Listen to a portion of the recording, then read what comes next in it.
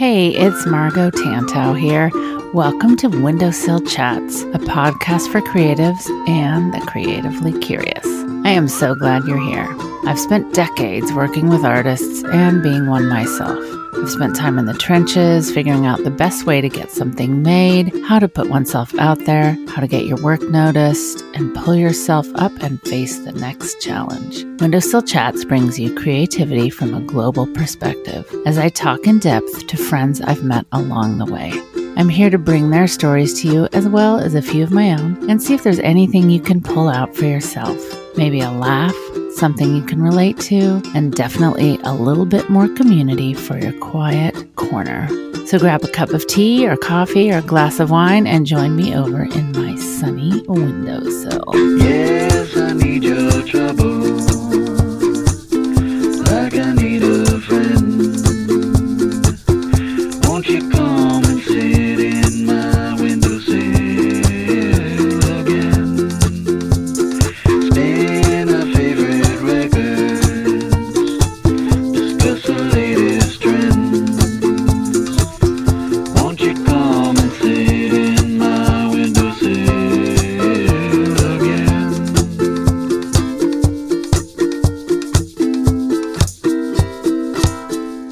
Hey everybody, so glad you are back for another Windowsill Chat. Today I have the pleasure of talking to Anna Bianchi, and I'm really thrilled to bring her path to you. It's a colorful one for sure. I'm going to read you a review, and I thank you so much for leaving those reviews. They really mean a lot. You can do so by going to the when you're listening, go to the bottom of the episode and there's a place to do it. But today, Wendy Horvat, thank you so much for weighing in. Wendy says, a really special podcast. Whether I'm working on my art projects or just need a bit of encouragement as I navigate creative biz life, this podcast is such a gift. The guests that Margot interviews are so generous with their stories, and I absolutely love hearing where and how they got started. Of course, Margot exudes joy and calm, which is something we can all use more of. Thank you, Wendy. I could listen to Windowsill Chats for hours. I highly recommend it. And one of the reasons I chose Wendy's today was because it is a perfect segue into Anna's story. Anna's story is so rich and colorful and super interesting. Anna is an artist, designer, illustrator, and children's book author. She is a color fanatic. She started making art when she was 5 and first learned printmaking from a master printer. Over the years, she's loved to learn more about making methods that delight her and can come in handy in all that she gets into. From branding and illustrated graphic design projects to personal art projects, from her illustrated clothing line, Paper Girl collection, to surface design and ceramics, everything Anna does has color as a common thread. Originally from Mexico, after many years in New York, Anna currently lives in the Bay Area in California, where finally she has a garden she uses as a natural color lab for photography and the color project she started when COVID lockdown began. Anna has a brand new, amazing website that just launched, and it's called AnnaLovesColor.com, ANA lovescolor.com. It is just a riot of gorgeousness, and you can see some of her talents there. Tuck in, we have a fantastic conversation, and she's one of just the most fascinating artists as she's done some really, really fascinating things, and her path to learning them has been super, super interesting. So thank you again so much for being here along with me in the windowsill. So today I get to speak with my friend Anna. Thank you so much for being here. I'm thrilled to have you. And thank you, Margot, for inviting me. It's super exciting to be here and be in your windowsill. Oh, well, I've followed along with what you're doing. I think I originally met you in a Make Art That Sells class, or became aware of you there, and you were doing some amazing home decor designing, salt and pepper shaker designing, or if that's what it was. Yeah. And I just thought, who is this? People might not think that I actually, do poke around, but I'm always looking at people. And then I remember seeing your path and what you've done and thinking, oh my goodness, this is a woman I'd like to know more about. So I'm glad you're here and we can all learn a little bit more. How do you describe yourself? Do you describe yourself now? Or here's I haven't really asked this question before. At this time in your life, and maybe how you would have described yourself 10 years ago creatively. So I always joke that I've been leading a double life my whole life. So I've always done graphic design and branding and that kind of avenue of things. And then on the other side, I've always, and by always, I mean since I was like a little kid, I've always been an artist, and I've always been like obsessed about drawing and color and all these things. And for the longest time, I was trying to keep these kind of two avenues separated, because it's kind of like I'm wearing the designer hat or I'm wearing the artist hat. And at this point of my life, I realized that I'm going to be all I can be, and I'm going to just do it all mixed together. So that's what I do. So some of my work leads more towards design, like I have design projects and I do branding and I do those kind of things, but they are always a little bit artistic. And then I do a whole bunch of illustration work for kids, for surface, for just like a bunch of whatever opportunity I can have in making drawings and illustrations. And then I do have my art practice that sometimes it involves printmaking, sometimes it's painting or ceramics, or I'm just like I've always loved Picasso. And one thing I loved about Picasso is that he would do everything and he would be unapologetic about doing everything. So, that's sort of the path where I'm at right now. I'm just going to do all I can do because I just love being busy and making and creating all the time. Oh, that's so wonderful. I think unapologetic is a really good word to remember because, I was talking about this with some friends earlier today, that we as creatives sometimes apologize, or as women too, like, oh, sorry that, I'm not doing this thing that you think I should be or whatever. We think about that ourselves, but absolutely not worthy of an apology, actually worthy of a celebration, I think. And that's wonderful. So you say from when you were a little girl, I'd love to know how you live in Walnut Creek, is that right? Or that area of Northern Yes. California. So I think that's an interesting path. So tell us a little bit about the Anna and the creative Anna and how you got to where you are. So I'm originally from Mexico, and I was obsessed with art making since I was in preschool. To the point that when Christmas came around, and I would always be asking, Santa Claus or whatever for art materials. I didn't care about really toys and dolls. I wanted art materials and paper and art classes. Like I begged my parents for art classes forever. And they did put me in an art class with a master printmaker that would teach like this kit for class, kit classes for painting. And I actually have it framed here in my studio. The painting, when I discovered I could mix colors out of the basic things. And it's dated, like, not to date myself, but it's from 1976. And I remember vividly how I felt when I mixed red and yellow and created orange and all that stuff.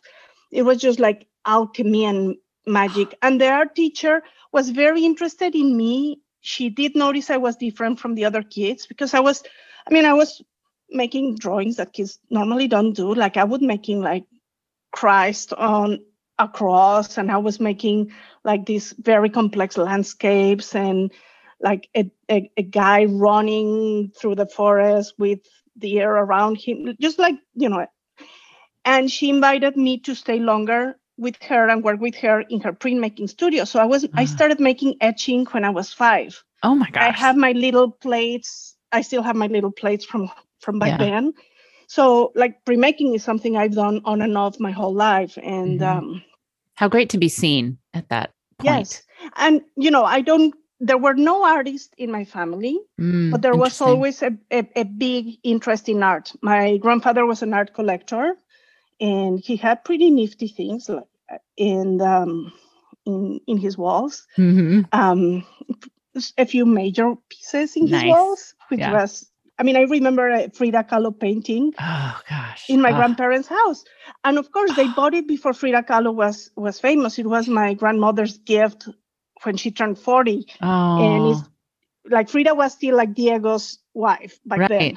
So but they were interested and paying attention to art. So they were able to, that's amazing. Yeah, my mother studied art history, and my mother was not an artist, but she was an amazing crafter. Like she could knit like nobody's business. Oh, wow. And she would do repoussé, and she would do, she would try her hand at many art making things. My grandmother was the most amazing knitter as well. I rebel and I never learned how to knit. And I'm still fine with it. Yeah. and then I had an aunt that had a stained glass workshop. So my first paid job actually was designing stained glass, With big her. Murals. Yeah. Wow. Yeah. So I was like channeling my inner Tiffany when I was 17, designing these stained glass windows. Oh, I love that. Do you have photographs of any of those tucked away? No, unfortunately, this is the time before the time of, but I would do like these fishes and flowers and look into George O'Keeffe and then take it to the next level. And, whatever I was always very serious and very much in search of, creating beautiful drawings and obviously the search for color, regardless of the medium. Yeah, that's interesting that's been a thread for you. Yeah. Yeah. And then, of course, when it was time for me to I was finishing high school. And of course, I wanted to go to art school, like fine art school, and become a painter. And my mom was like, nope, you are going to go into something that will give you, that you can work and have a living and not be surrounded by hippies, which is like a funny notion, right? Because yes. But anyhow, so I ended up going to graphic design school. And in Mexico, when you go into college for graphic design, that means 5 years of solid graphic design, like no other, you can have a specialty, and I did do a specialty in illustration and another specialty in textile design, but it was like full 5 years of graphic design. And one of the things my mother said, and she was a tough lady, was like, once you finish this, you can do your art thing. So your art thing. So eventually I did go and study fine arts. I was super happy that to make my dream come true. And I went to study fine arts in Florence. So that wasn't too shabby at all. No, so I don't want to just jump over that too much because there's not a lot of people that can talk about that opportunity. So I must think though that those 5 years of graphics gave you a solid foundation for many things that maybe even at the time where you were thinking, I wish I could paint, it was setting you up for a broader bunch of opportunities. So how did you then get yourself to Florence? Like, how did you just keep thinking, okay, now I'm done with this, I can paint now, and or what pointed you there? So I have always been obsessed about Florence. Like, I actually have a paper I wrote and illustrated like in 4th grade, like in elementary school, about Renaissance in Florence. So I was always obsessed about Florence. I'm still pretty obsessed about Florence to the point that that's my daughter's name. I love that. And anyhow, so I did the graphic design 5 years. And when I was in my last year of school, a major newspaper was opening an edition for Mexico City. And this was a newspaper from another big city. And they went to all the design schools and tried to find like the best students of that class. So they ended up interviewing and hiring interviewing a lot of people, and ended up hiring 100 students. And when I was interviewing, they were kind of like, well, you can be in page design, because I did have like a strong typography component, or there's also the opportunity of doing illustration. So I ended up going and becoming one of the 5 people that did full-time illustration for this newspaper. And I was doing all the cultural sections and fashion. Every now and then I would do like opinion pieces. So a lot of editorial illustration, because, it was a full-time job, like illustrating, which is pretty nice, right? Right after school, to have such a job. Rare. And I was still living in my parents' house, because that's how it works in Mexico. You sort of like stay a long time with your parents. So basically I was saving every single cent of my salary minus gas for my car.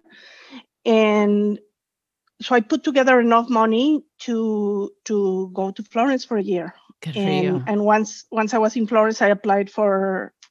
I had a few scholarship opportunities over there, so that was an amazing year. It just changed you when you have a mentor. I had my mentor over there is an amazing painter. His name is Jules Madoff, and he would take me to galleries, or he would take me to, like, whether it was contemporary art or Renaissance art, and he would. I remember once we went to a Modigliani show, and he would make me look at the painting, and he would ask me always these two questions: what's the tonal structure of this painting, and what is that saying? And what's the color structure of this painting? Oh, wow. And he would just like grill me on color, because he thought my colors were way too bright. Of course, I was coming from Mexico, but that I needed to nuance them. So he would just like grill me. And that set me on a path of observing color in nature, or in art, I traveled a lot through my 20s. I spent time in India. I spent time in Tibet. I spent time, wherever I could go. Yeah. And observing color in different cultures was also like a thing for me. Just collecting these visual impressions. Yeah. And knowing that you come from a colorful culture, and then going to Florence and having that, and seeing how that's so cool that you could take it in that way with that understanding. Yeah. And just like seeing the differences. I did that year that I was there. I also did like an art project in North Germany with a lot of Scandinavian artists.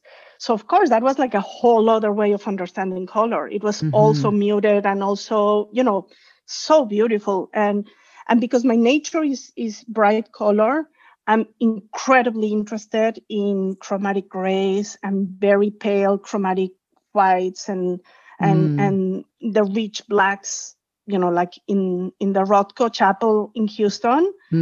That was like an epiphany for me, sitting in that chapel and just observing those seemingly black paintings and spending 40 minutes in there. And like I had tears streaming down my face, because it's such a powerful place.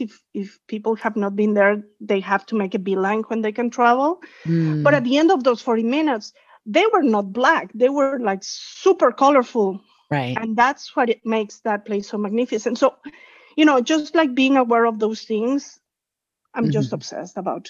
I love that. I think it's so interesting too, because I know, and we'll get into this, but you're working on a massive color project that just makes so much sense. And I can't wait till that can be shared with more people out in the world. And it gets, I just love that you approach life with this eye for color, and you've been trained to do that. And I can't imagine, standing there in front of a Modigliani being questioned. Like, that would be such a great learning, and probably like exhausting in a way, but exhilarating at the same time to be asked questions like that, I would think.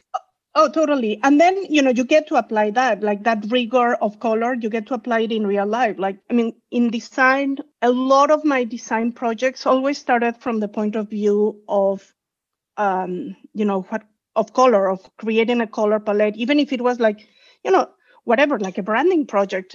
And there's one particular project, which is one of my favorite projects, which is I got to design the livery for Air Canada. Yeah. And for American Airlines, which, of course, when pretty huge. People that know me for illustrating little kids' clothing and children's books don't expect me to have that other side, because of course I kept everything so compartmentalized for the longest time.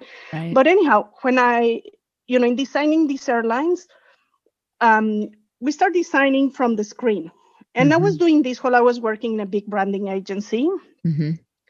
But I became like the practice leader for airline design. Anyhow, you design on Illustrator, you create these beautiful gradients or this artwork, but then the really interesting thing is that you need to translate it into a way that can be actually painted. So I would go to outside Chicago to a place called Waukegan, where the paint company for airlines is based. Oh, wow. And I would work with their colorist to develop the color, like custom color paint for these airlines. Oh my gosh. Like in the case of Air Canada, I actually had a dream for that design. I dreamt, I had never been to Canada, right, when I was assigned that project. But I did have a dream of, when it's fall and the first frost falls, and maybe a wind comes and lifts a maple leaf and leaves an imprint of frost. I had that dream, so I was like, I'm going to do that in the plane. And even though we explored like thousands of designs, that's the one that ended up happening. So I was working with this paint company and develop like the perfect tone of slightly blue, icy, frosty color for the plane. And I mean, it was just like a beautiful thing to do. So even though it's something very, very hard, it was a way to connect my art practice with practical application. Oh my gosh, that's just amazing. When you were in Waukegan working with mixing color, were the people that you were working with, like, were they as into it? Like, did they? Yeah. I would think you guys probably had a fantastic time. There was this guy, Bob, who was like the chief colorist. And that was for another airline. That was a South American airline. And I needed I needed the ultimate red. And I was having this red conversation with him. Very hard. Well, and also it has to be a paint that is not damaged by the UV when the plane is, all those hours of flying.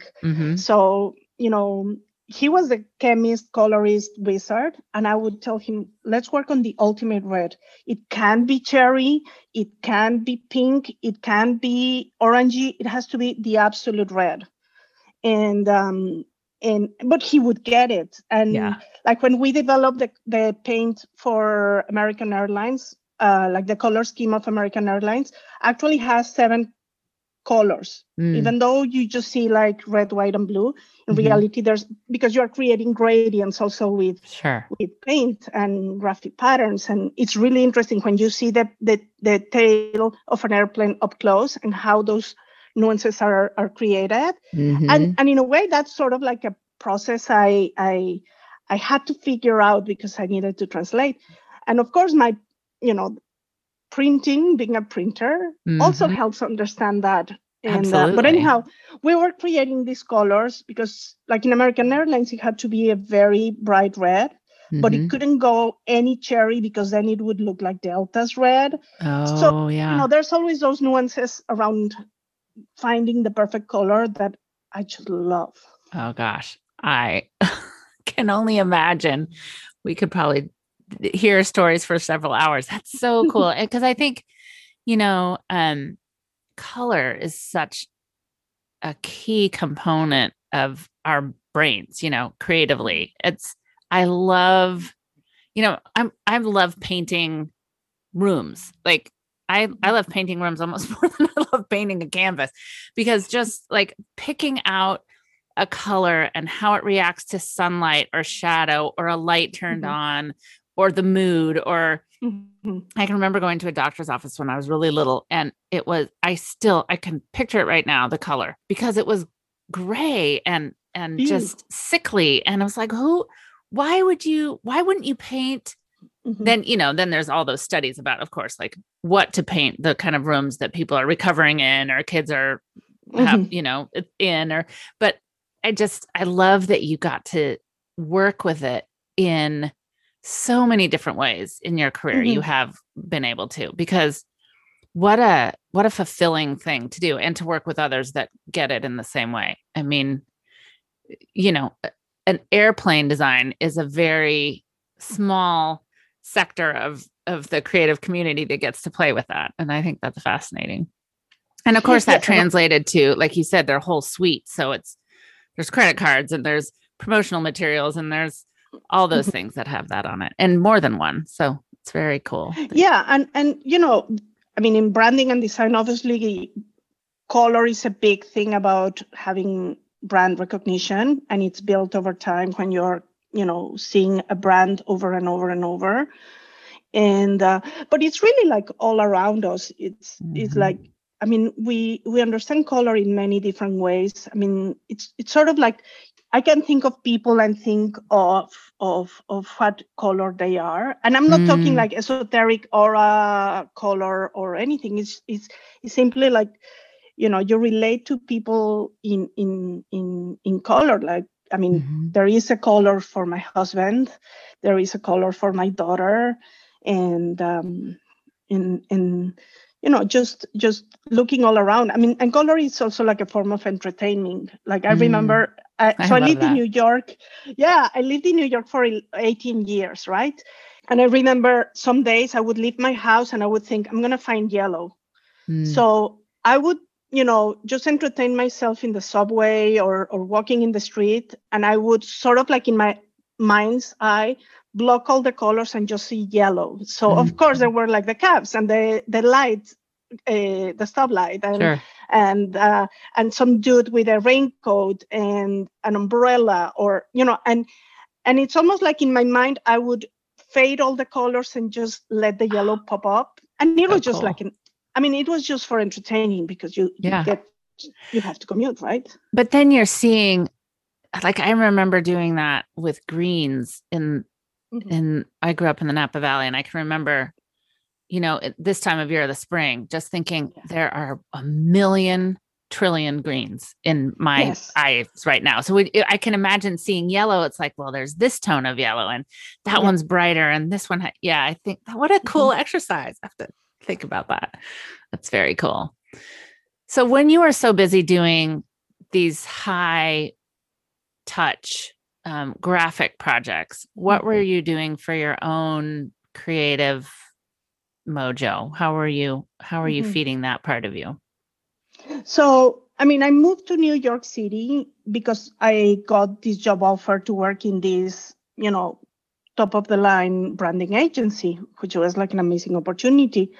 And so I would work, doing this kind of like, not all projects were so marvelous as the airlines, believe me, but, I would be working like weeks that were like 60 hours. But I was super lucky to meet a printmaker, my friend Sheila Goloborodko, who I met her soon after I moved to New York, and she had a printmaking studio in Brooklyn, and we just connected. She's Brazilian, and I don't know, we just immediate felt that kindred spirit thing.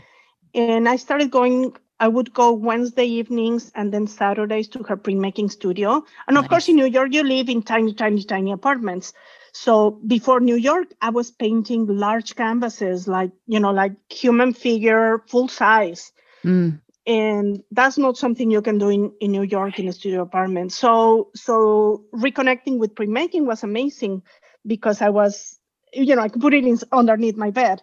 Yeah. So I worked on a series of pretty advanced printmaking mixed media techniques. Like, I would mix, line with etching, with resin, with chincolé, like really like getting all the technicality of such a classic technique. And it was also really interesting just working with, finding a black ink, and I printed on linen paper, so it was a little bit of white.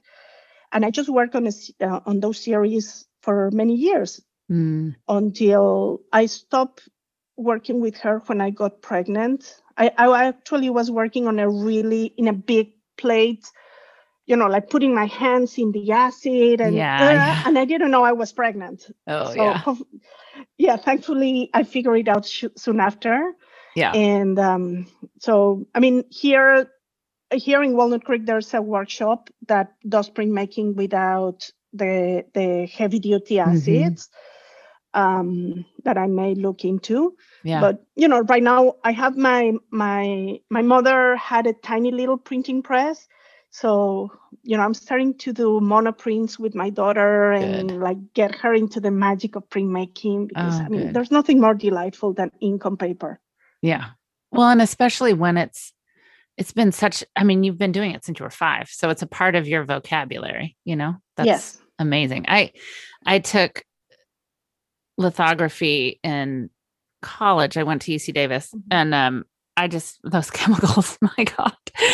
Afterwards we would go to the library and people would be like, what have you been doing? It's like, it's the this joys of printmaking. Yeah. Oh gosh. Mm-hmm. But I just love that. And then after you had your lovely daughter, is that when you you tell me, how did your art change then? So there was a major change then. By then, I was not working full time in the branding agency, but I had been called to work on the American Airlines project as, as an outside, let's say, expert on everything that had to do with delivery. And that also means spending a lot of time in hangars, in random places of the country, waiting for paint to dry. So, like there I was. The glamour of it. Exactly. So there I was in a hangar I think that was in either like Amarillo, Texas or Victorville, California. And I wanted to teach myself how to smoke a dress for my daughter. And I had a little sampler from my mom. So I was deconstructing the sampler to figure out how to do that. So there I was in a hangar with all these hangar dudes. Yeah. And I was Smocking. like smoking a dress, no? I love it. And I was thinking, and I had a 10-month-old baby and I was stuck in Amarillo for 10 days. And I was like, this has to change. And anyhow, it did change. And I did have one night I had an epiphany of what I wanted to do and how I wanted to pivot and everything. And it came a lot because also I started reading books, like picture books to my daughter since she was 3 months old. And, I don't know if it's that the voice of the mom is soothing when you're reading a storybook.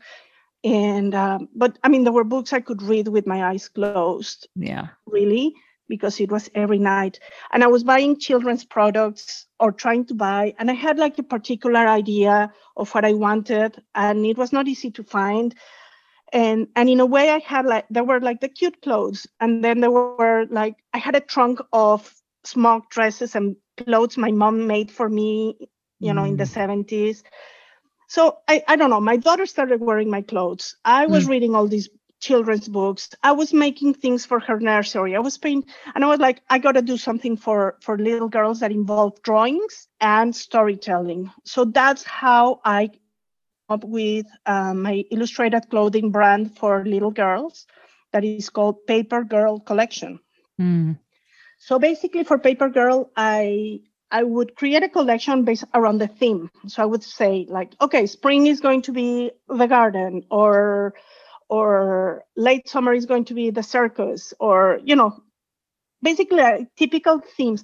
And I would start brainstorming and creating, basically I would create a collection of 9 dresses and I would write and illustrate 9 stories because each dress comes with a little storybook. And the artwork on the fabric was not like the typical artwork that you would find on a dress. It was more like the kind of artwork you would find on a storybook. And thanks to digital printing and Spoon Flowers technology, I was able to make this happen. And I created 5 collections. Some of them I've already sold out. Some I'm still selling dresses or producing small batches of them, of the ones that were, more sought after, whatever. But that was a very interesting, I didn't know anything about how to run a business. Right. And I heard your conversation a few weeks ago about the hardships of having a business, a creative business and manufacturing. I was a one-person show, from figuring out how to, designing the silhouettes of the dresses, working with a pattern maker, to figuring out a production way of producing the fabric so that I would have the placement art in the proper Yes. place, in the Yeah. same place for every dress. Mm-hmm. And so I had to devise that process. And I was hustling around the garment district in New York, trying to get the best prices for producing this in the tri-state area at a price that I could still, sell and make a profit and everything. So that was quite an adventure. So were they made where were they made?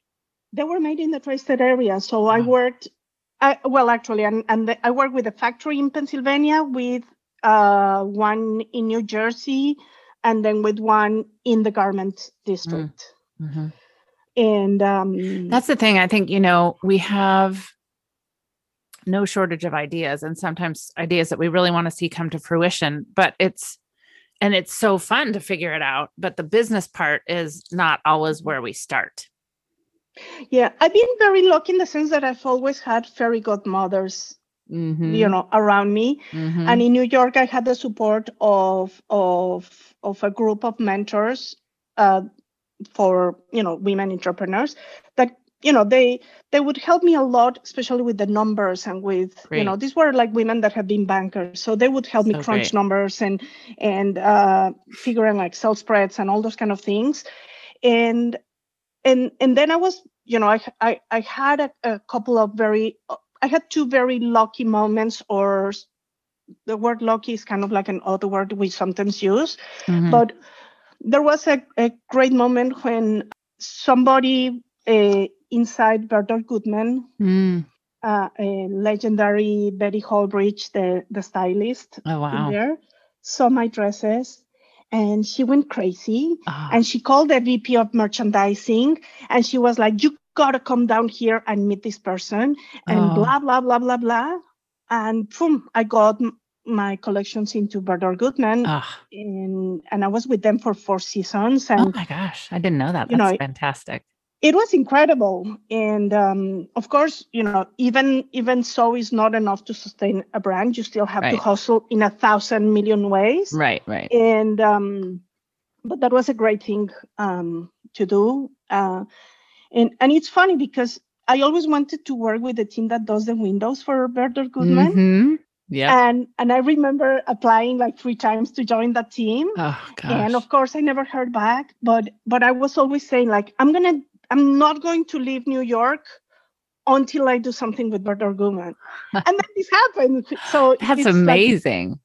That's almost the ultimate, because if you're doing the windows, there's nothing like Bergdorf windows, but if you're doing that, you're doing a vision, but they wanted your vision in Bergdorf Goodman, which is pretty spectacular.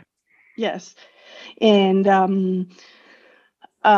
so anyhow, from with Paper Girl, I did start with the clothing line, but the idea around storytelling with beautiful artwork, it's actually an idea that can go way beyond just little dresses. For sure. I got 2 books published in full size that come from the mini books that happen in the dresses. But my dream and my next step, and something I'm actively trying to pursue, is being able to translate that experience of storytelling into a room design. Like I would love a kid to enter this room that is a storytelling space. Oh, wow. And whether it's not just like a pretty space, right? It's a space that comes with a story. It's a space that has the characters. It's a space where there is certain interaction, because I really, really care about making kids be more imaginative, be more creative, be curious. I like when I write stories for kid stories, or I illustrate, I want to pick their curiosity so that they can go beyond reading the first story. Like in my little storybooks for Paper Girl, at the very end there's always like fun facts or questions or things or inspirations that may take the kid and their parents into further discovery. I love that, because that's you thinking through your own reading and your own experience, and with just what you'd like that to be, and then passing that on. With these spaces, these spaces of story and experiential spaces. Where do you see those coming to life? Is that like in a public space or in someone's home or in, how do you see that happening? Well, of course, it would be really cool to do it in an art gallery, but I want these to become like real environments for kids. So Yeah. I would like to see it happen in kids' bedrooms. Mm-hmm. I'm just throwing it out in the universe, but Yeah. For Pottery Barn, Yeah. to invite me to design a room that tells stories, or Crate and Barrel, or any of these places that create spaces for kids and create a collection for a kids room, Mm-hmm. but give it the extra element of storytelling. I love it because my head goes to, well, work with someone who in a show house, like a Kips Bay kind of situation, or anywhere, they're anywhere. Yeah. So it starts to get out there. What about a space for kids, like in a children's hospital or something like that too? Totally. You know me, I'm riffing on product all the time, but I love the idea of that. Yeah. And that kind of goes back to that would be lovely. That gray exam room where my mom was a designer too. And we talked so much about color, still do. And I would go with her and watch her pick out. I was always amazed by how much she kept in her head. She, would be thumbing through the fabrics and things like that. And she'd be, that's good for Betty and Andy. That's good for it was, she had some good clients, but anyway, and she always kept that straight in her mind, but there was always so much color and richness and texture. So I can see how that would be so beneficial to talk about how to tell that story in a space where it inspires kids and then adults as well. Because sadly, kids nowadays are incredible. Yeah. Don't get me wrong. However, there's so much storytelling and visual stuff that is prepackaged for them. That I want them to unpackage their imagination, because that's where a happy kid exists. Mm-hmm. When a happy kid is free to imagine and free to create, and is not trapped in let's not even go into like violent video games, right? Mm-hmm. Just prepackaged experience, prepackaged roles, prepackaged visuals. Mm-hmm. Instead of dreaming that up by themselves, make believe, play outside, that kind of thing. Exactly. Right? No, I'm 12, 15-year-old boy. I hear you. Yeah. Yeah, it's challenging. It's challenging because they're fun. And, that prepackaged video game is, you don't want to leave. You don't want to go outside. You want to sit in front of it. It's like, wow. Yeah. So speaking of going outside, I know there's a lot of projects, but your latest project. So I don't want to miss anything. So dresses, then what? And I just want to make sure, I'm just so excited about your latest project that I might be jumping ahead. No, I'm just going to go straight to it. So I'll do a little move from New York to California. Yes. So yes. How did and why? Because that's a big, huge move. Yes. So it's very funny because both my husband and I, we loved living in New York, but we did not love being in an apartment. Yeah. And we wanted a certain lifestyle. We wanted a garden. We wanted, a different weather. We wanted my daughter to be more in contact with nature besides Central Park. And don't get me wrong, my daughter will tell you, I'm a New Yorker. I love that. That's great. But anyhow, my husband is half Argentinian, half Californian. So there was always a pull for California, and we really like the Bay Area, blah, blah, blah. So, we just made it happen. Yeah. And people thought we were crazy. It's a big move. We just made it happen. And we found a weird house that was horribly decorated, but it was very intriguing. And I told him, he never saw the house. I was the one that saw it and picked it, and he trusted me. And I was like, this is a renovation project, but we don't need to destroy walls. It's just the surfaces. So we basically touch every surface of this house, and I played to be like the interior designer. And but above all, it was a house with a garden project. There you go. There was in this it's not a massive garden. Like people think I have like acres and acres. It's not. Mm-hmm. It's a slope. There's a gigantic oak that is just magical. And there's a little vineyard which was deceased. So we brought back the vineyard to health. So now we are making our own wine. I love that. What kind of grapes do you have? I have to ask. Syrah. Oh, nice. And I'm designing the label right now. Of course. But then the rest was just like a slope of mud. So we created that garden design, and we spent a lot of time gardening and outdoors and everything. So and also, I was finishing New York. I was very burned out when I left New York. I was giving myself space to breathe and to reinvent myself, and I wanted to do less manufacturing and more. I wanted to explore licensing, or I wanted to explore more the children's books. My 2 children's books were published by a publishing house here in Berkeley in the first year after I moved here. And in my search of, let's do more illustration, let's do more kid books, I ended up discovering the wonderful Lila Rogers and her classes. And so, I've been taking a lot of classes with her. It doesn't matter how long you've been in business. You can always learn from a wonderful class. So I just love taking her classes. And last year in her bootcamp class, one of the assignments, it was not even like the main assignment. It was like what she calls a mini. We I love those minis.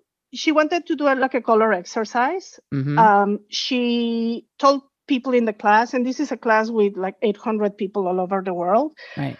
In case, for people that are not familiar with her classes, but she gives these assignments and then you go do, and all kinds of people do all kinds of things. But the assignment was grab a bunch of things, random things, put them together and make a color palette out of it.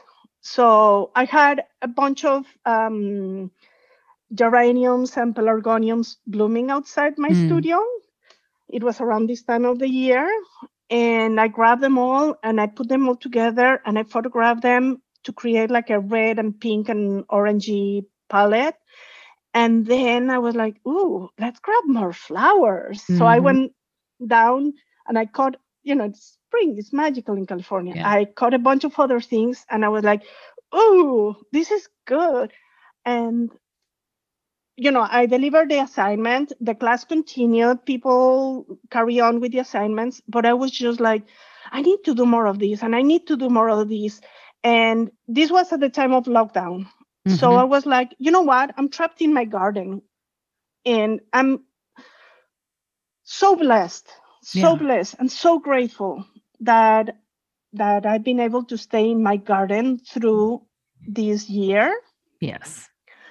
That I haven't even missed not leaving my house because I've been busy doing these things. So basically, every week, every few days, I go out into the garden with my basket, like I'm picturing like I'm in Provence, but I'm actually in California, which is not that shabby either. Right. and I cut things. Or if I'm sitting in the garden, I'm just observing, like, I have my coffee outside and I'm observing what's around me. And I start, that same exercise that I was doing with the yellow cabs in New York. Yes. I start blocking colors and then I see, like the pinks start popping out, or there's like the dark foliage or the green there's a blue iris over there, basically. And then I just go with my little scissors and my basket and I start cutting. And then, of course, there's the dry thing. So sometimes I leave these groupings of flowers to dry because the color changes. So I have the same grouping of flowers fresh, and then I also photograph it when it's dry. I love that so much. And I love it. And then of course fall eventually came, through the summer. I grow a lot of food here. So I buy tomatoes and seeds, like I grow everything from seeds. But I go for like the weird heirloom varieties. Yes. So I end up having like tomatoes that are blue and black. Crazy colors. And So I was photographing a lot of food through the summer, along with more flowers. Then fall comes, originally I was like, well, I'll do this until, lockdown is over. But of course it wasn't over and it wasn't over. And then I was like, okay, I'll do it for a year. And then of course, I've reached the year. Right. So then I said, I'm going to do it until I get both of my vaccine doses. So I've gotten the first one and I'm starting to get nostalgic because what am I going to do? But, at the end of the day, it's such a long project and it's such an this could be like endless, really. But I've basically photographed 4 seasons of my garden, which has been amazing. I photographed, in winter it was freezing. I was photographing like mosses and moldy stuff and mushrooms but all the colors in that, all the colors to be found. It's incredible. It's just incredible. And just last week, what happens when you start observing what's around is that the more you observe, the more you discover. And like last week, I discovered, these tiny, tiny little black flowers, like pitch black in a bush. And I was like, ooh, black flowers. I haven't done that. So I went and I caught the little flowers and I was like, let's find more black things or gray things. So I went around the yard and I found like these tiny blackberries and I found these dark pieces, dark foliage. And I mean, that black palette is the bomb. Gorgeous. Back to Rothko, as you said. Exactly. It all goes back to Rothko. And so anyhow, there's a lot of work besides photographing. Right. Because, I have obviously I started to sort out through the thousands of photos I have. I'm narrowing that down. And then the other half of the process is out of these photographs, which are really pretty. Like I can totally see this being, like art prints on framed on someone's house, because they are flowers, but they are not like the Victorian granny flowers. These are, I mean, or that's my intent. This is like a contemporary take. It's almost like blobs of color, but they are flowers, right? Or so leaves, cool, or sticks, or whatever. And so the second part is I'm abstracting those colors in the flowers into color palettes. And these color palettes are an abstract representation of nature. But then I think all of these, the way I'm thinking of packaging it is into a book that shows both, on one side of the page, the flowers, on the other side, the palette. And it talks about the footnote on each page. It talks about the flowers. So it's something that can work, that can be useful for gardeners, or it can be useful for flower designers, or for wedding bouquet makers, or whatever. And then the other side, that is the color palette, is something that can be used by designers or illustrators or surface designers. And then I'm obsessed, those books about color terminology, before Pantone existed. Yes, yeah. There were these people that were trying to create standards, and they would create the names. And of course, there's like the names that come from like cobalt. Right. Because it's made of cobalt. But then there's like the Indian yellow that comes from the pee of cows that ate mango leaves. Right. I sort of want to do my thing with naming. Like that. Naming those colors. I was wondering when you were talking earlier about Anna Bianchi's colors, like your colors, if you were making your own color palette. And granted, this one is adapted from nature and it's abstracted from nature, which is wonderful, but your names and I can't wait to see how it all unfolds. Yeah. I see a paint line. Well, yes, I would love to do that. I fantasized with that for a long time. And it's funny that you bring it up, because recently I started using Lisa Condon's mention, I started using these really beautiful handmade watercolors case for making, which of course I'm obsessed. Yes. But then I remember I had some pigments that I bought in Florence, like 25 years ago.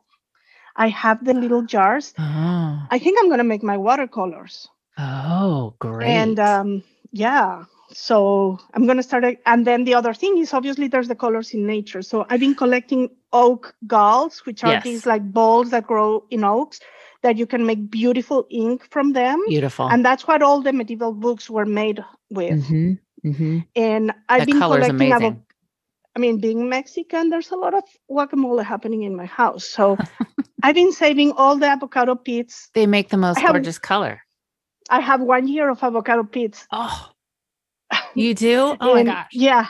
So I'm going to have like an avocado pit extravaganza to create this, beautiful pinkish, whatever. I was going to go last year to a natural pigment workshop in Vancouver Island I'll come with you when we can go. Yes. So let's do that. I promise. Yes. That's totally there. So you have some amazing dyers in your neighborhood. Well, sort of close. A Verb for Keeping Warm. Do you know that store? Yeah, in Berkeley. No, you mentioned it. I haven't been there for obvious reasons, but it's in my list to check. I think you'll be fascinated. And all these things we'll put in the show notes, but it's that's a story for another day, but they are very, very strong proponents of natural color, and they grow their own indigo in a little strip there. And she has a beautiful book. Kristen Behar has a beautiful book on dyeing. Nice. But back to you and your color. I think one of the things that's been so interesting to follow along on your Instagram is how you're finding, the colors that you're pulling out of these things from your garden, and all year long. It's so interesting. I love a winter garden, and I don't cut things down on purpose because I love those shapes and how the frost comes on them, or if we're lucky enough, ice, and the shape of an old cow parsley or whatever. I just think it's gorgeous. But to think about those and then see them, how you interpreted their color, was just so wonderful. And I get that you'd have to give yourself an end date, because you're going to see something on the same day this year that was different from last year. But now you get to enjoy the process of what becomes of those next. How are you putting those together? How are you sorting through those? And then where will they go from there? That is correct. And like I've made some artwork based on these projects. Some, sometimes I have, like I use the images to create like a floral design on watercolor, and it looks really pretty, and it translates well and whatever. But then there's the colors that I've been using in other things. Like I recently designed an archaeological children's museum online. It's launching. I think it's live already. And where's that? Online? Yes. So this is like a group of archaeologists. I've designed museum shows on several occasions. It's an Etruscan Roman site in Tuscany. But this year, because they couldn't go dig, they decided to do an online museum, and it had a kids component. Wow. And it's all color coded. And I worked on the colors of that as I was working with the flowers. So, it's sort of like I'm testing my own premise of this can help other people, be more solid with their color use in their own projects. Right. So it's sort of like I became my own guinea pig. Oh, what an awesome opportunity. And again, just like the plane, just like your vision of the maple leaf and the frost, and I would imagine, thinking through the museum project, what are they uncovering? What's that, the terra firma? What are they seeing? And then with your garden, I just can't wait. I love how your brain works and how you see these things. Cause obviously there's so much more than we can even, pack into this conversation. But I think because of all that you're involved in and your love of color, do you feel that with each project, you're just refining and defining that along the way? Absolutely. And yet, for example, like I see people that are very committed and they have their own color palette. I just couldn't do that. If I'm working on my own artwork, I do whatever I want to do. And I use the colors in whichever way I want to do them. If I'm working for a client, and a client being anybody from design to a kid's book to home decor items, whatever. If I'm working, and this comes from my design formation, I need to understand what they need. Right. And I'm going to create colors that are not my jam. I'm going to create colors that are good for them and that are appropriate for them and for their need and for the story and for the concept. And the same thing happens, we always have all these conversations about style. And I have to say, I've struggled a lot in regards of this, the question of style, because even though there's obviously color is something that connects all the different things I do. And you could argue that there is some common style in a lot of things that I do. But the reality is that I like creating a style based on the need of the project. Yes, absolutely. And that's sort of like opposite to how a lot of people work. And that's fine, because everybody works in a different way, because that's why we are artists. But let's just say like children's books. If there's a story that I may read that will make me think of a more graphic look with a certain kind of colors, and then I may read another story that is much more nostalgic, and then it's more nuanced, and then it's more like pencil and subtle colors. So and I cannot impose one style onto the other, and I cannot impose, my favorite colors into every story that I illustrate. Right. And and then the tricky thing of this is that philosophical question is, are people going to think of, oh, that's Anna's style, or and we've talked about this a few times. We have.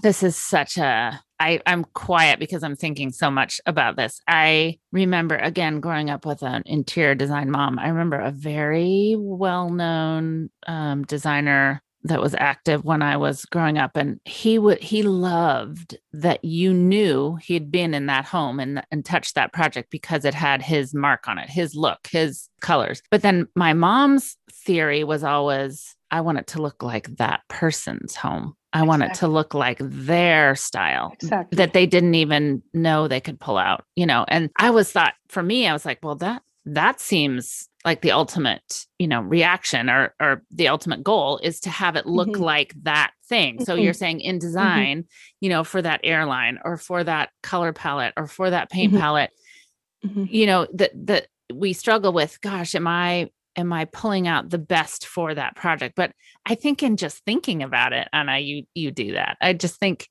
I feel like the work I've seen of yours does not look like cookie cutter anything. It looks like this was made because it belonged in the world as this project. And that's why I can't wait for the color project to continue to evolve, because it is its own thing. And I think you do have that gift. I mean, also, we haven't even talked about ceramics, which I don't think you do enough of because it's so gorgeous, but that doesn't look anything like anything else, the ceramics that you make. So, and the dresses are their own thing. So I think you definitely have the gift of everything holding their own through your creative eye. I sort of like to create these individual little worlds for these creative endeavors to be their best, whether they are my personal projects or they are a project for a client. It's the best it can be for itself. And I'm just like the alchemist that puts it together, or, throws the pixie dust on top of it. And I'm very dedicated to each project that I do individually. I really try not to get it contaminated, quote unquote, from any other, project that I'm working at the same time, so that it's so special and so itself that's what makes it unique. And that's what my clients tend to really appreciate when I create something for them that is so special. Absolutely. That is a huge gift. And I'm sure why people seek you out, because they know that they're going to get something that's very much for them. I think that's wonderful. I think you'll have to come back and we'll have to talk for another hour. There's so much more to say. One of the things, I like to do is make sure I'm seeing who and what's inspiring you. You want to share some of that? What's inspiring, what or who is inspiring you at the moment? Besides your beautiful gardener, that's one of them, I'm sure. Yes, but that's not a person. No. I would say, well, right now there's three main sources of inspiration for me. One is the artwork I see around me in Instagram or in Lila's classes or, just like out in the world. I think there's so much talent and there's so much diligence in all these artists around me. Yes. That's also something that keeps me going. As artists, we tend to be in our little cave, and I love being in my cave, but that tends to give us like a silo kind of environment. Mm-hmm. And it's really nice to see that there is a community out there. I mean, that there's people that are in the path, as I like to call it. And of course, I see people I love seeing Ellen Dardy paintings. I adore anything Lisa Condon does and the intensity and the richness of it. And but then I also love, people, for example, like this Instagram, Anne Wood, the wood locker Anne that Wood. makes the Amazing. paper flowers. She's amazing. I mean, I think we are kindred spirits. We have to do something together one day. When you can, you should go to one of her and her husband's studio shows. Those are incredible. Oh my God, I would die. There's just so much talent that I do spend a little time every day on Instagram, just seeing and being inspired and enjoying. And it changes all the time because it all depends on the algorithm and who the algorithm decides to show me for a day. Right. But I would say there is a big community of very creative people that I just love their energy and their embeddedness and I love Isabel Arsenault and her line making is incredible.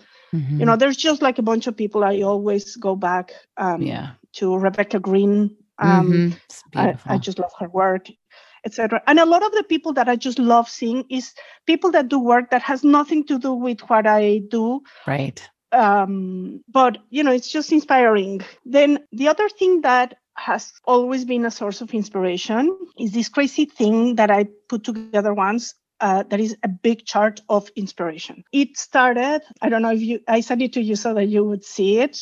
And it's a crazy little thing. But I did it many years ago and it's very valid still. So about 15 years ago, when I was at the branding agency, my friend Sylvia Chu challenged me to make a list of 100 artists I like from memory. Like I couldn't Google, I couldn't search, I couldn't look at books. I just had to have like a little piece of paper on my desk where I would start writing down artists. 100, that's a lot. It sounds easier than it is. It was really hard. It took me quite a while and I had to go into in my memory, what was the name of that guy that painted whatever in a show in Mexico, whatever. I came up with 100 list after, several months. And then I had the immense fortune of doing a workshop with the one and only Milton Glaser. Amazing. Amazing. And before the workshop started, he sent out an assignment to put what inspires you in a, 15 by 20 board. And I went all out and I pulled out my 100 artist list, but then there was like a whole other category. But basically I created a chart that has what inspires me the most. So obviously we talked about Picasso and his multifaceted way, multi-technique art making. That's definitely one thing. There's obviously Matisse and his color and his bold pieces. And of course, one of my children's books is about Matisse paper cutouts. There's another good chapel to go into. Oh my God, yes.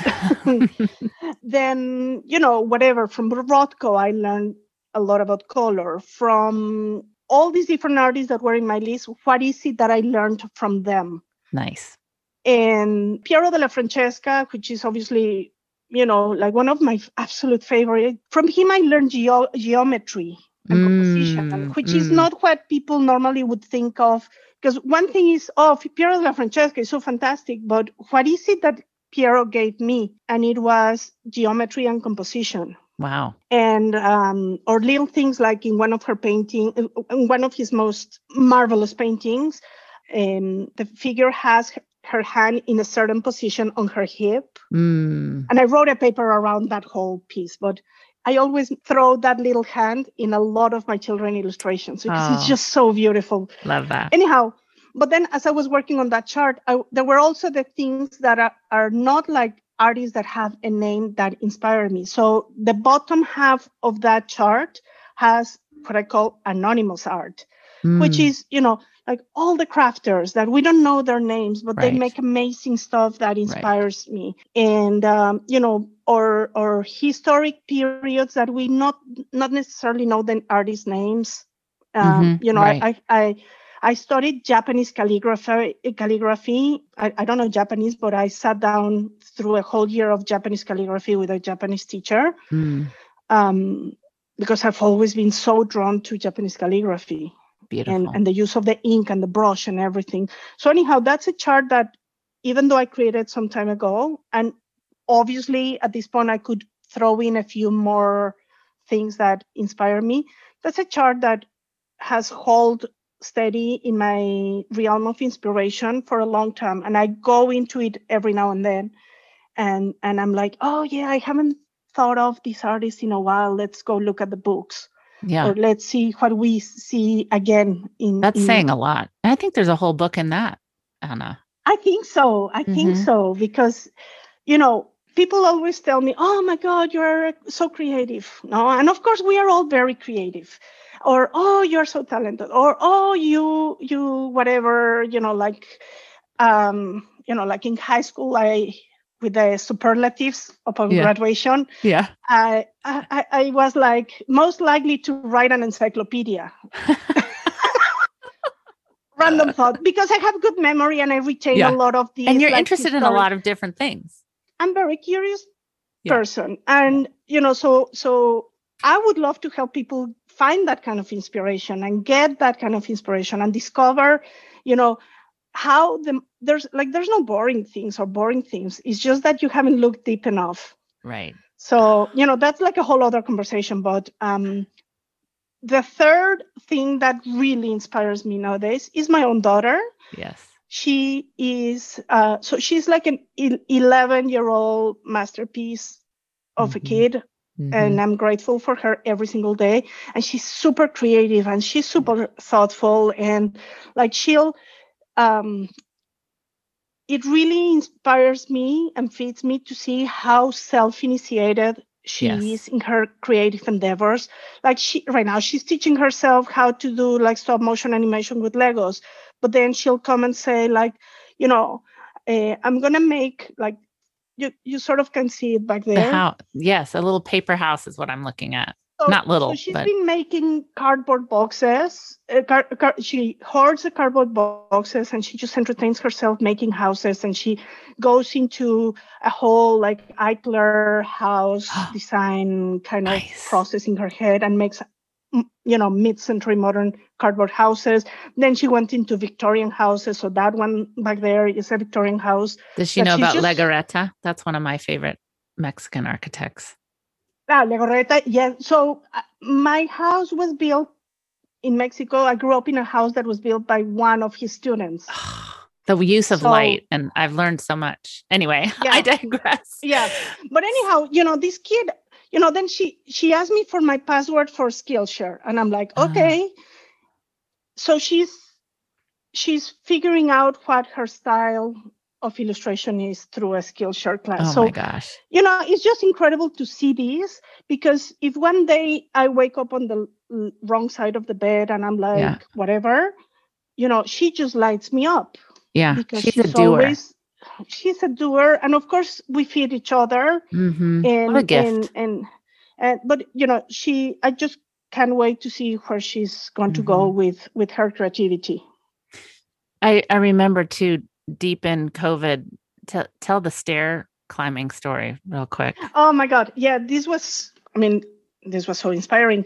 So this was back in May. She was homeschooling like everybody's kids. And she decided to challenge herself to climb Mount Everest using the stairs in the house. Amazing. And I thought it was so inspiring that I said to her, there's people that do this to raise funds for a cause. So I connected her with somebody that I met at Alt Summit that runs this beautiful charity, not charity, like a nonprofit. She designed a dress that grows 7 sizes so that schoolgirls in Africa don't drop out of school because they don't fit in their school uniforms anymore, which is such a dumb thing and such an easy fix if you think about it. So anyhow, this woman runs this nonprofit called She, and that means Style Her Empowered. And so Florence started climbing stairs. We came up with this challenge. She did the math. She figured out she had to climb the stairs here in the house 60 times a day for 45 days. Oh my God. Amazing. I know. And she did it. And she did it. The kid did it. And towards the end, she got a video from these girls in Togo hearing her. So I have this, there's this connection between this kid and those girls in Togo where she is like a hero. Just cheering her. And I was playing it as she was doing her last few flights of stairs, and we raised almost $5,000, and that was enough to send 178, I think, girls back to school. You're raising her right, my dear, and she is obviously. I'm following curious. Her lead. Yes, It's a beautiful thing to watch. It's a beautiful thing to see. I love that. And you obviously were raised by strong, creative, mindful, curious women. And sounds like your grandfather as well. And you're doing the same. And I just think that's. Well, and my dad, I have to say, yes. He is not artistic at all, but he can make or build or fix anything. He's like the most ingenious and talented creative. With his so he's not that's why I say he's not artistic, but he can fix anything. And you learn from that. For kindergarten, and we are back in childhood times, there was this beautiful spring festival in my preschool that everybody would come in their tricycles, but the tricycles would be decorated. And he turned my tricycle into one of those canoes that float in Mexico with flowers. Oh gosh. And it was just like the best canoe. So great. He built like a tree house for me. Now we are trying to build a tree house here. It's just, I think that what I'm getting at is when you pursue creativity and make creativity an everyday thing, whether you're cooking or drawing or making thingies or whatever, the gratification and the level of happiness that you can get from infusing your everyday activities with creativity, it just has like endless returns. And when you foster that in kids, it's even better. Because that's how you make a better world. It's true. I so appreciate that quote. Thank you. What a perfect thing. You're welcome. This has been wonderful. We will have on the page on the website all this information. Anna has a mailing list that you can sign up for. Will you tell us where to find that mailing list, Anna? Sure. So my people can DM me through Instagram. My main Instagram is Ana Loves Color, Ana with one N, because I'm from Mexico and speak Spanish. Beautiful. And my website is also Ana Loves Color. And you can sign up or message me through my website or also through papergirlcollection.com, which is a clothing line. All roads lead to the same person. Perfect. So, and then you're thinking about doing some teaching when this is all over and we can gather again. And I'm looking forward to some workshops. Exactly. So I'm going back to the creativity thing. I think that creativity is a muscle that can be easily exercised. And I know a lot of tricks for coming up with creative solution. I know a lot of things that I use myself for being creative, for being appreciative, for getting inspiration. And so, I'm starting to work into putting together something around that. I want to flex those muscles of creativity in people that sometimes feel like, oh my God, I'm not inspired, or oh my God, I'm like, it drives me insane when I hear somebody say like, oh, I'm so not creative, or oh my God, I just can't draw. I'll make you draw. I'll know. Yes. I know how to make people draw and find the joy of drawing. I think that is so important, and it's missing.